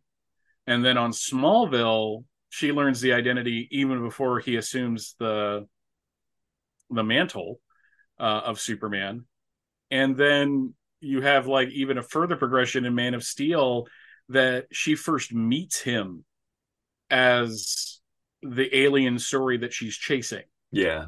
It's really weird. It's why I think Superman and Lois did such a good job of it, because they just skip to it. It's just like they've been married for 20 years and that it's all a thing. We don't have to do this dance again. Yeah, that's it.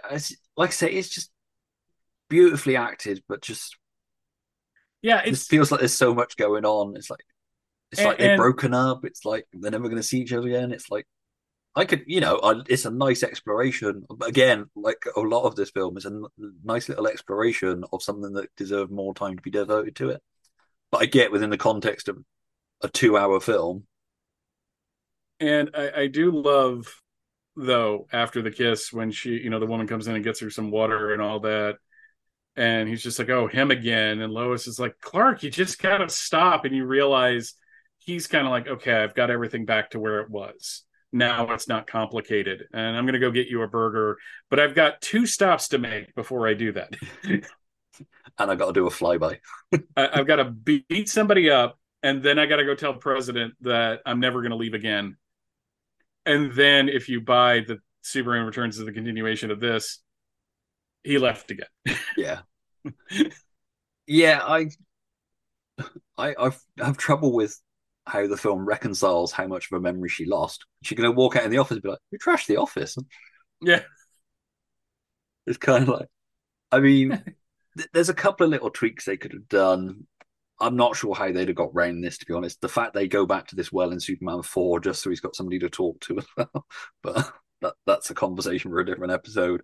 I will say on that, though, it leads to my favorite version of the love theme as a score from Superman 4. I think it's such a great take on it. It's a terrible scene because of the special effects, but you've got to give a lot of leeway. The scene of Clark going back and beating up the bully is problematic, but it's also very satisfying. As a kid who was bullied, it's one of those things where it's not like he breaks him in half, and it's also kind of, I'm going to teach this guy a lesson. He's a bully, and it's just the thing that Steve Rogers and Clark Kent have in common. They both don't like bullies. I like the fact that he has the cash at the ready to repair everything. And I also like that the patrons of this diner are so used to things happening that they just know just to pick up your plate and just keep eating. I love Chris Rue's little working out little gesture as well. It's just a lovely little bit of acting. It's funny. I have a couple friends that are Superman cosplayers, and they're both in insanely good shape. And we were joking one day, and they said every time they talk about working out, they do the little Chris Reeve thing. And then he says goodbye to he tells the president, and then we do the flyby. As a kid, I was always fascinated that it was different versions of that. Like, we got a different smile and thing every time. One but it was also nice that that was a continuation of in the first three films, at least, that they had that goodbye, that wink at the that George Reeves wink at the camera. Yeah, it's in all of them, isn't it? It's in 4 and Returns as well. Yeah. So it's just because I forgot it was in it. So when we did the episode on 4, I was like, did they just rip off the end of Superman the movie? And Rob O'Connor was like, yeah, no, they do it in all of them. Yeah, I was like, yeah, no, you're right. I've clean forgotten all about it. It's a weird film, but oddly enough, it's the one I go back to the most. Yeah.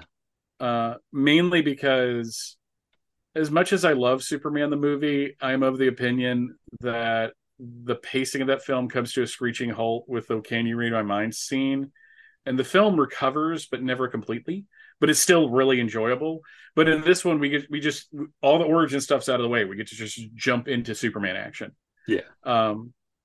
And as problematic as certain things are, it's not as overtly comedic as the third one. And it's ironically, compared to Superman 4, it's a completed film. I do like Superman delivering the dome to the White House. It's a shame there's not an exchange with the president. It's just that one shot. But again, I suppose it wasn't in the Donna one. They weren't going to get E.G. Marshall back. It's basically like the shot of me, Catwoman. He's always Art from National Lampoon's Christmas Vacation. Yeah. It's like in the back of my head every time he's on. I'm always like, I see to point that out, Art. It's like Clark, you're goofy. It's like the shot of Catwoman's head popping up at the end of Batman Returns, which was done way after the fact. Yeah, because it's not even Michelle Pfeiffer, is it? It's nope. They just put somebody in the head, in the costume head, and just shot it quick and slammed it into the film. Because they realized there was another movie in it. I will say this though, and I know it's something you wanted to mention. I prefer this to the Donner cut. Yeah, I was about to say we've sort of touched on it, but yeah, we should probably talk a little bit about the Donner. I'm the same, partly because this is the one I'm used to, partly because the stuff that's missing in the Donner cut that I love, is a bit like the Zack Snyder Justice League. There's some bits in that are in the Joss Whedon version. I really like in the Joss Whedon version. I did miss them in the Snyder version. Mm-hmm. Both versions of that film for me are meh. I think somewhere in the middle with both films, to be fair, there's probably a really good mix of the two. If they could just find a way to, a Richard Lester, Richard Donner film and just combine the best of the two. I mean, like I say, my biggest problem is the problem that's in both of them, and it's Superman giving up his powers. All right, it's for different reasons or slightly different reasons, depending on the version. Oddly enough, one of my biggest problems with the Donner cut, which I actually like, I like it as an artifact. I'm so glad it exists. I'd much rather it exist than not. And yeah, I'm exactly the same way. It's one of those things that I am so glad. I mean, I feel the same way about the Zack Snyder Justice League. I'm glad it exists because we at least got to see how he would have done it. And then you can judge it a little better.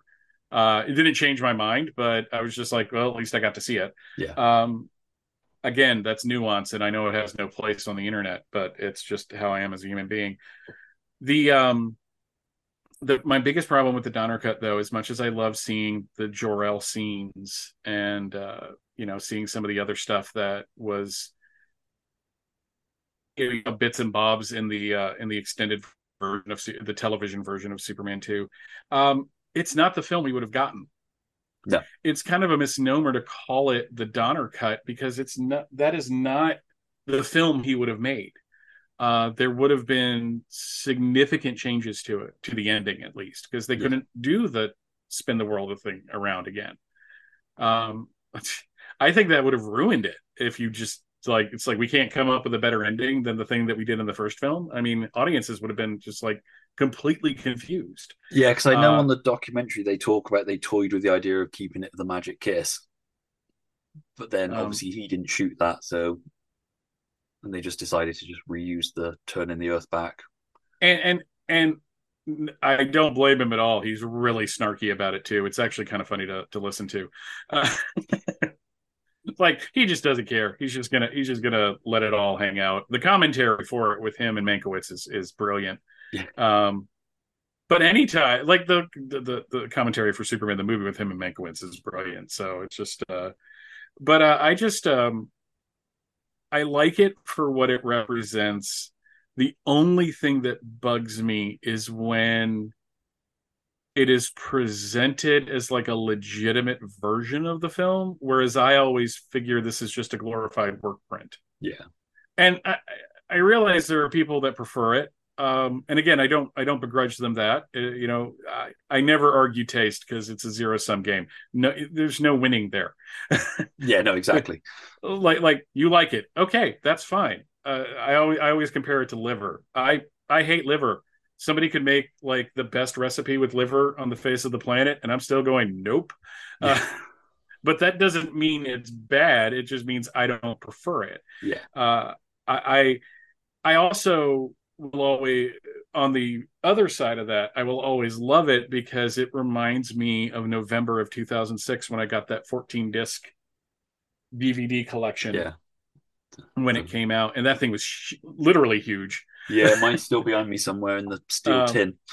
And I remember going through every single, like, it was one of the few times where I've ever gone like through every single disc one at a time and watching everything on it and all the stuff they threw on there. So it being part of that, I was just like, okay, this is part of an overall haul. The thing I think that gets kind of lost in the conversation about Superman Returns is how excited Superman fandom was. Yeah. That summer, leading up to it. We were just, it's finally happening after years of false starts. It's finally here, and then we had to deal with the fact that it's not a perfect film. I mean, we talk about it on that episode. It was so tied to Donna that it didn't get a chance to stand as its own thing. Yeah. But the Donner cut is all part of that because it seemed like they were going out of their way to honor what had come before. Yeah. Like they figured that was the key. That's what we've been missing this entire time. We just need to go back and do what they did with, with the original, with the Reeve films. We need to kind of adopt that.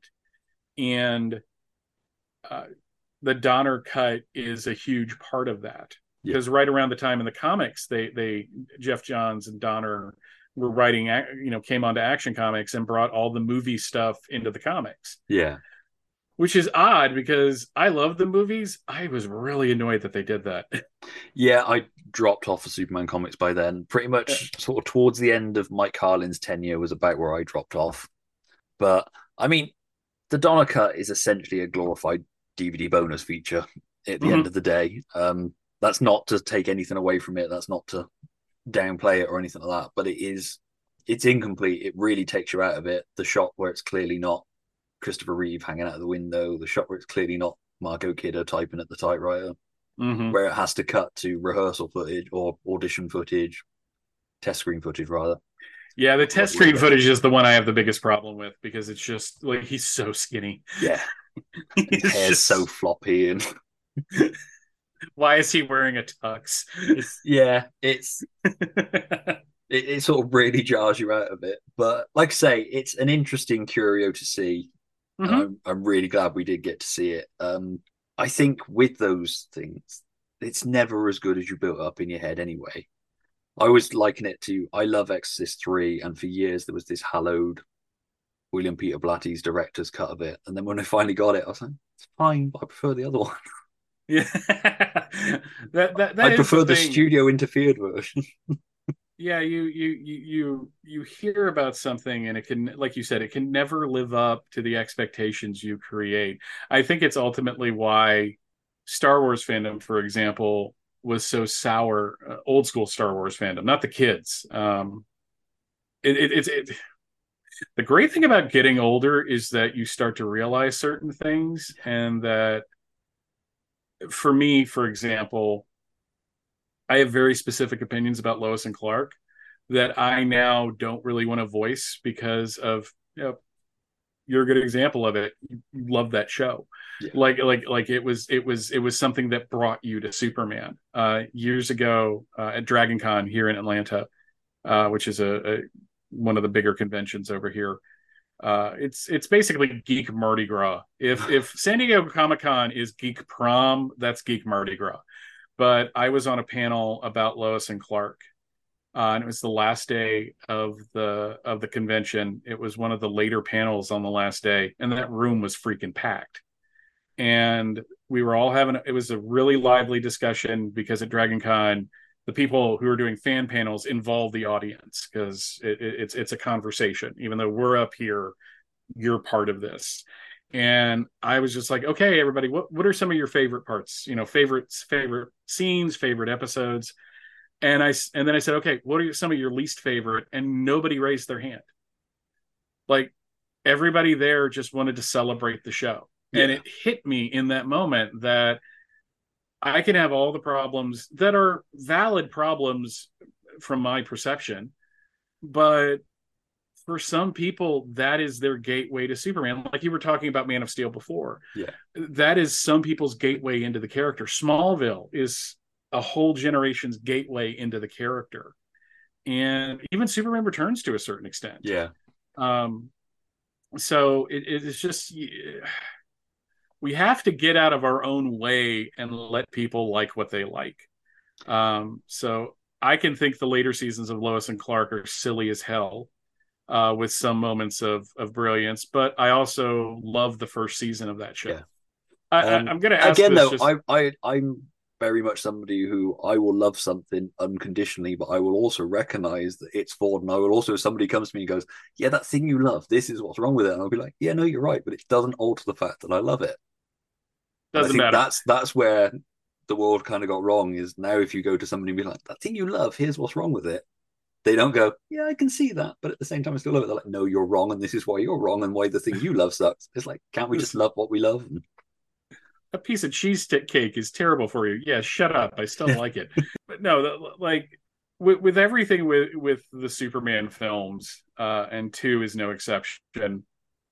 There are things about it that like you were saying, I recognize that it doesn't work, or it's kind of weird, or that doesn't make sense to the plot. It's why I like watching things with my wife, because she's geek adjacent.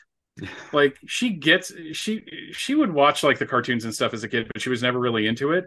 But she's just that far outside of it where she will look at me and go, what the hell is going on? The best example is when I was explaining who Lori Lamaris was to her. I was like, yeah, Superman's mermaid girlfriend. And she's like, wait, whoa. And she literally stopped me. She goes, you got to back up and explain that one to me, because I am confused. Are you punking me? I'm like, no, he had a mermaid girlfriend. And at that point, I realized how insane it sounded, but how normal it was in my head. Yeah. See, my wife's not geek at all, which is probably the best for me. Otherwise, we'd be living in a box with lots of really cool toys around us. But I needed somebody, a bit more rounded. So yeah, she's got a very low tolerance for any of. It's like if I put an episode of Lois and Clark on, she's like, "You really watch this?" Like, yes, I do, and I love it. Feel free to leave. My wife hates Terry Hatcher so much. She hates that version of Lois Lane. She literally looked at me at once. She goes, "Does Perry call her in the morning just to make sure she's awake?" Because I'm just like, wow, that's pretty harsh, babe. You all right, Chief?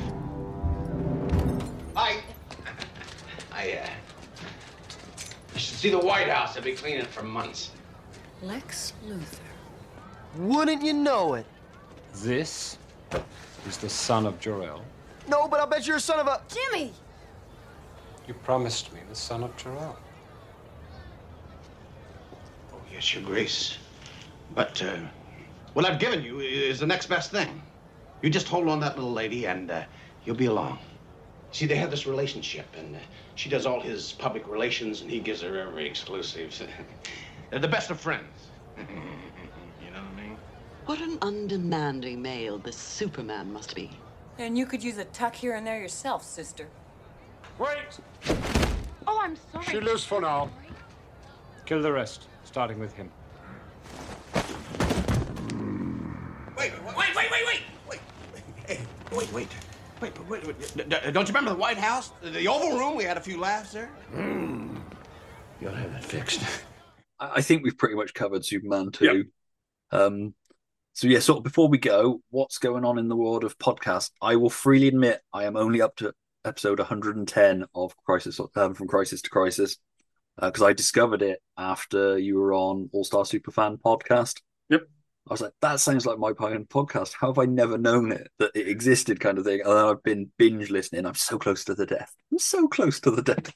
I can taste it. I'm just not. Oh man, and we go all out on the death. Though you have to realize we recorded those in 2011. Yeah, because it's weird because you're talking about Man of Steel, but it's like, Kevin Costner's just been cast. It's like, oh. And Jeff at one point went to the set because he was working for a website that he was part of the press. Awesome. So he got to go to the Smallville set and interview everybody.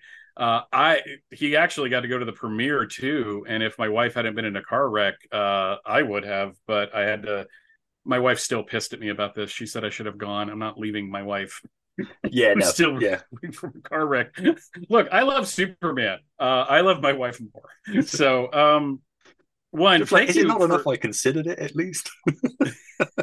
One, thank you for finding the show. I am amazed because we started it in 2009.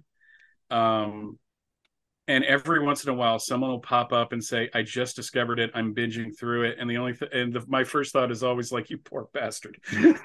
I'm so sorry. And not because I think it's bad. It's just, we have I've been taking a little break from podcasting just because real life, my job, it can be kind of intense sometimes.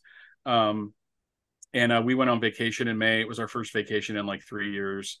And I came back, and it's been really hard kind of getting back into it. Through the course of the summer, we're going to have some new episodes of From Crisis to Crisis. We have The Wedding coming up. If you're a FCTC fan, you know that or you listen to it. I don't want to say fan. That sounds arrogant. If you're a listener of FCTC, we just got done Final Night, which was a lot of fun. You have that to look forward to. That also sounds very arrogant. I apologize. No, don't. I am excited. It's kind of like, promote your thing. Like, well, I'm very excited that you're getting close to the death, because I kind of went crazy in tracking things down for the death, to the point where I tried to find the guy that wrote the article that spurned like the whole media thing, and then I found out he was dead, and I had to check myself because I was kind of depressed. And then I'm like, well, probably not as depressed as his family, Mike. Yeah. So check yourself before.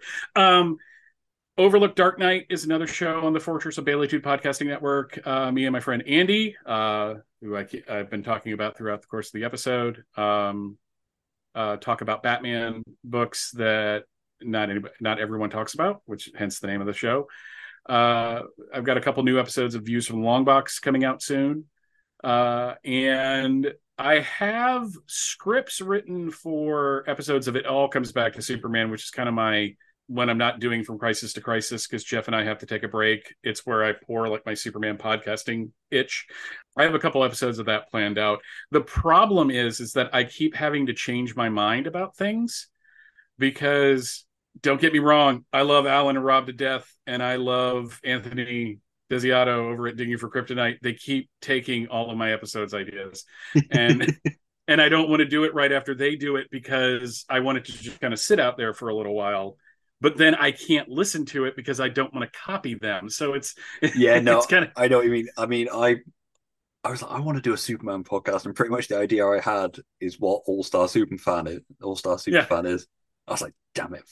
But I love that it's out there, because I do. It basically means I don't have the hassle of having to make it. I can just listen to it.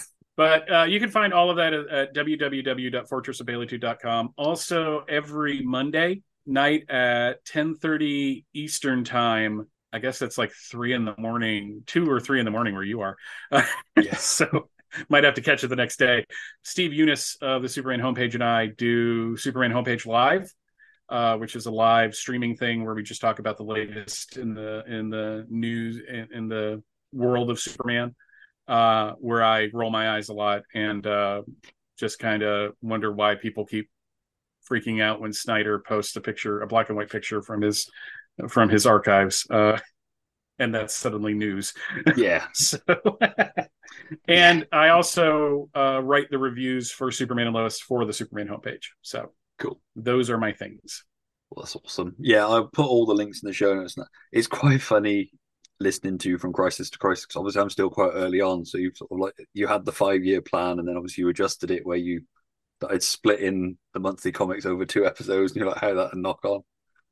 And it's like it's still rocking on. I love the fact that it's still out there. Yeah, and it's the thing that I would love for us to be done, but at the same time, it's nice that it's always there. And the thing that I appreciate, I say this from the bottom of my heart, the fact that when a new episode comes out, people seem genuinely excited about it. Yeah, like there isn't like an anger. Like it's just like there's like this understanding, and it's weird. You know, I've been podcasting since 2007. Everything's changed.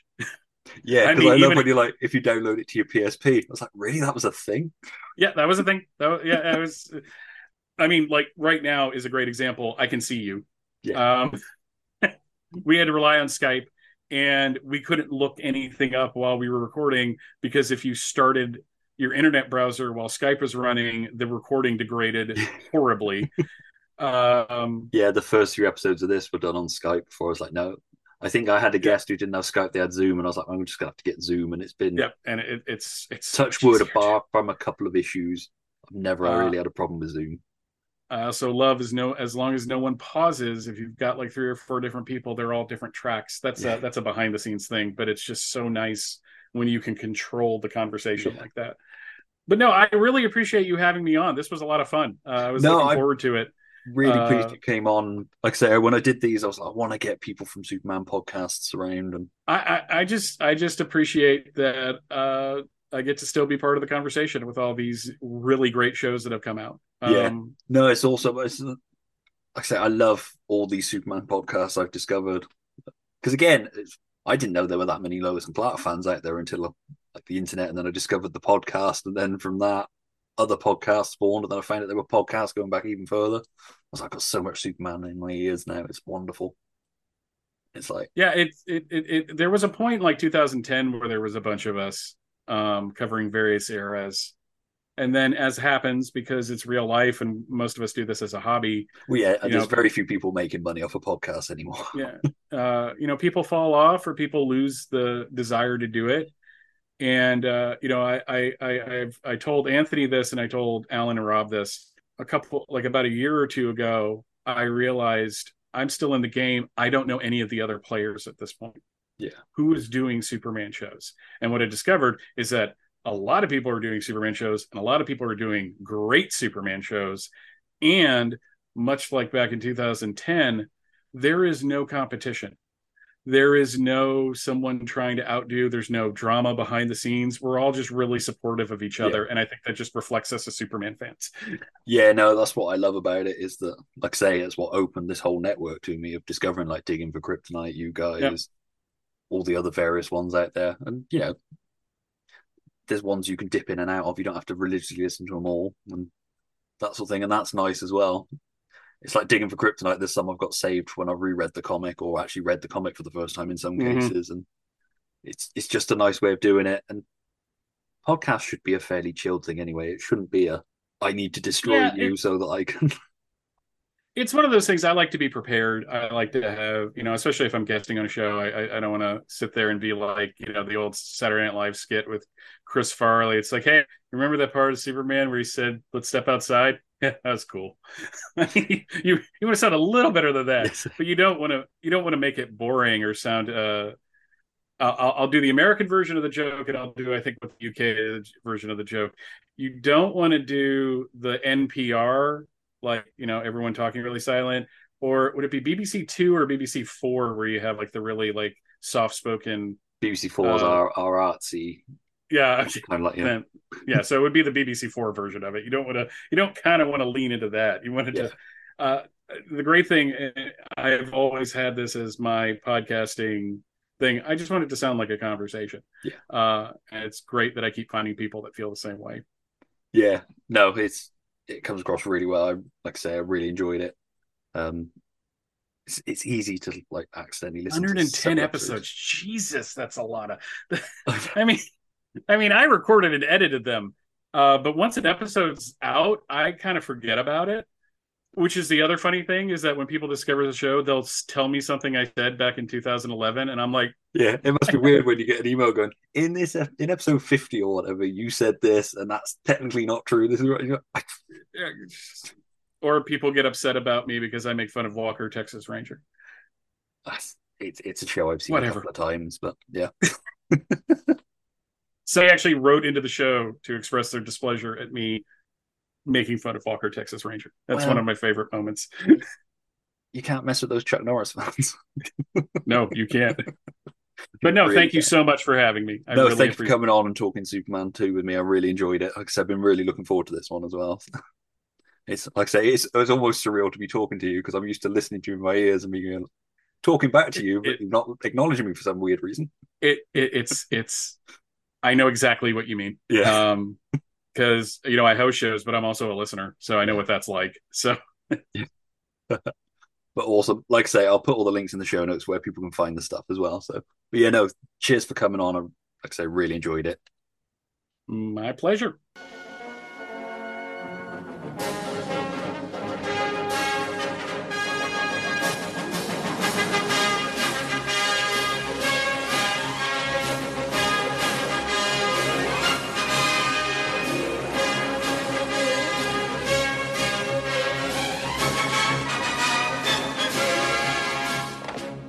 Good afternoon, Mr. President. Sorry I've been away so long. I won't let you down again.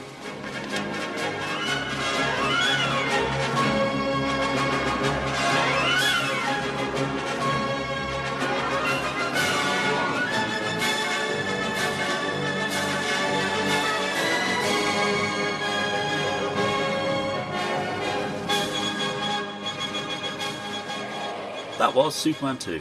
And why not? I'd like to thank Michael for joining me on this episode to talk about the film. Please do check out the show notes for links to you need for the From Crisis to Crisis podcast and all his other podcasts and work. At the time of recording, Superman 2 is available in the UK on DVD, Blu-ray and 4K Ultra HD from Warner Brothers, either individually or as part of the Superman Collection box set. It's also available to rent or buy digitally from Prime Video and YouTube. We put a shout out on the socials for your thoughts on and memories of seeing the film, and we had a few replies. @Cole007 on Twitter said, "My enduring memory is loving Non and insisting my mum buy proper shreddies, not store own, to get the Superman 2 transfers." @Vanguard on Twitter said, "Seeing a depowered Clark getting beaten up by the truck stop bully absolutely traumatised me as a boy, but it made the payback so sweet." @The Gothamite on Twitter said, "Rented it from Movie Magic in the early 90s and got up early on Saturday morning to watch it. Based on the first 10 minutes, I thought we'd accidentally rented the first film. Watched it through and loved it so much that I watched it again as soon as my brother got up."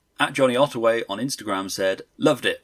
Equally powered super beings struggling it out was brilliant. But now I can't help laugh at the selective memory of people so desperate to shit on Snyder that they forget the ending of this fun version. In Man of Steel, Superman breaks Zod's neck to stop him killing a family, and people were screaming, 'Superman doesn't kill.' Yet in this one, he removes Zod's powers, but rather than just taking him to jail, he crushes every bone in his hand and throws him into a chasm. In one, he cries in anguish. In another, he smirks like a psychopath. And no, the deleted scene doesn't discount the flat-out murder of Zod. If it wasn't on screen, it didn't happen." And Andrew Corns, co-host of @The Revisionist Almanac on Instagram, said, "I was never a fan of the original theatrical cut. Then I discovered the Donner cut last year. Watched it and it changed my entire relationship to the film." If you'd like to let us know your thoughts on the film, you can get involved in the conversation wherever you see this episode posted on our social media channels. So if you aren't already, give us a follow on Twitter and Instagram, or we're over on Threads now as well, or you can join the And Why Not group over on Facebook. Not only will we be kept up to date of what episodes are coming up, and have a chance to contribute to them, but we also post our picks of 3 great movies to check out each week on Freeview TV. If you fancy joining us, just search And Why Not Pod on social media, or check out the links in our show notes. If you've enjoyed this episode and we bother to do so, please give the episode a share and tell your friends about it. And why not give the series a follow or subscribe over on Acast, or wherever you listen to the episodes. If you're feeling super generous, we'd be grateful of a rating and review if you have a second or two to spare. Or don't, we're just grateful that you spent the time listening to us, thank you. And if you enjoy podcasts talking about Superman, I've put some links in the bonus features section on the episode page over on hauntednerds.com for you to check out, as well as a link to the Superman homepage. So if you're looking for more Superman goodness in your life, there's a good place to start right there. If you missed any Am1 episodes so far, you can find them on our podcast over on Acast, Apple Music, Spotify, Google Podcasts, Good Pods, or on our website at hauntednerds.com. In the meantime, we're back on Tuesday the 25th of July, where I'll be joined by All-Star Superfan co-host Alan Burke as we discuss 1983's Richard Pryor comedy, Superman 3. But until then, this has been a Nerds Who Haunted Themselves production, and I've been Stuart Moraine. Thanks for listening, and remember, you gotta learn to kick ass if you want to be a peacemaker. Bye for now.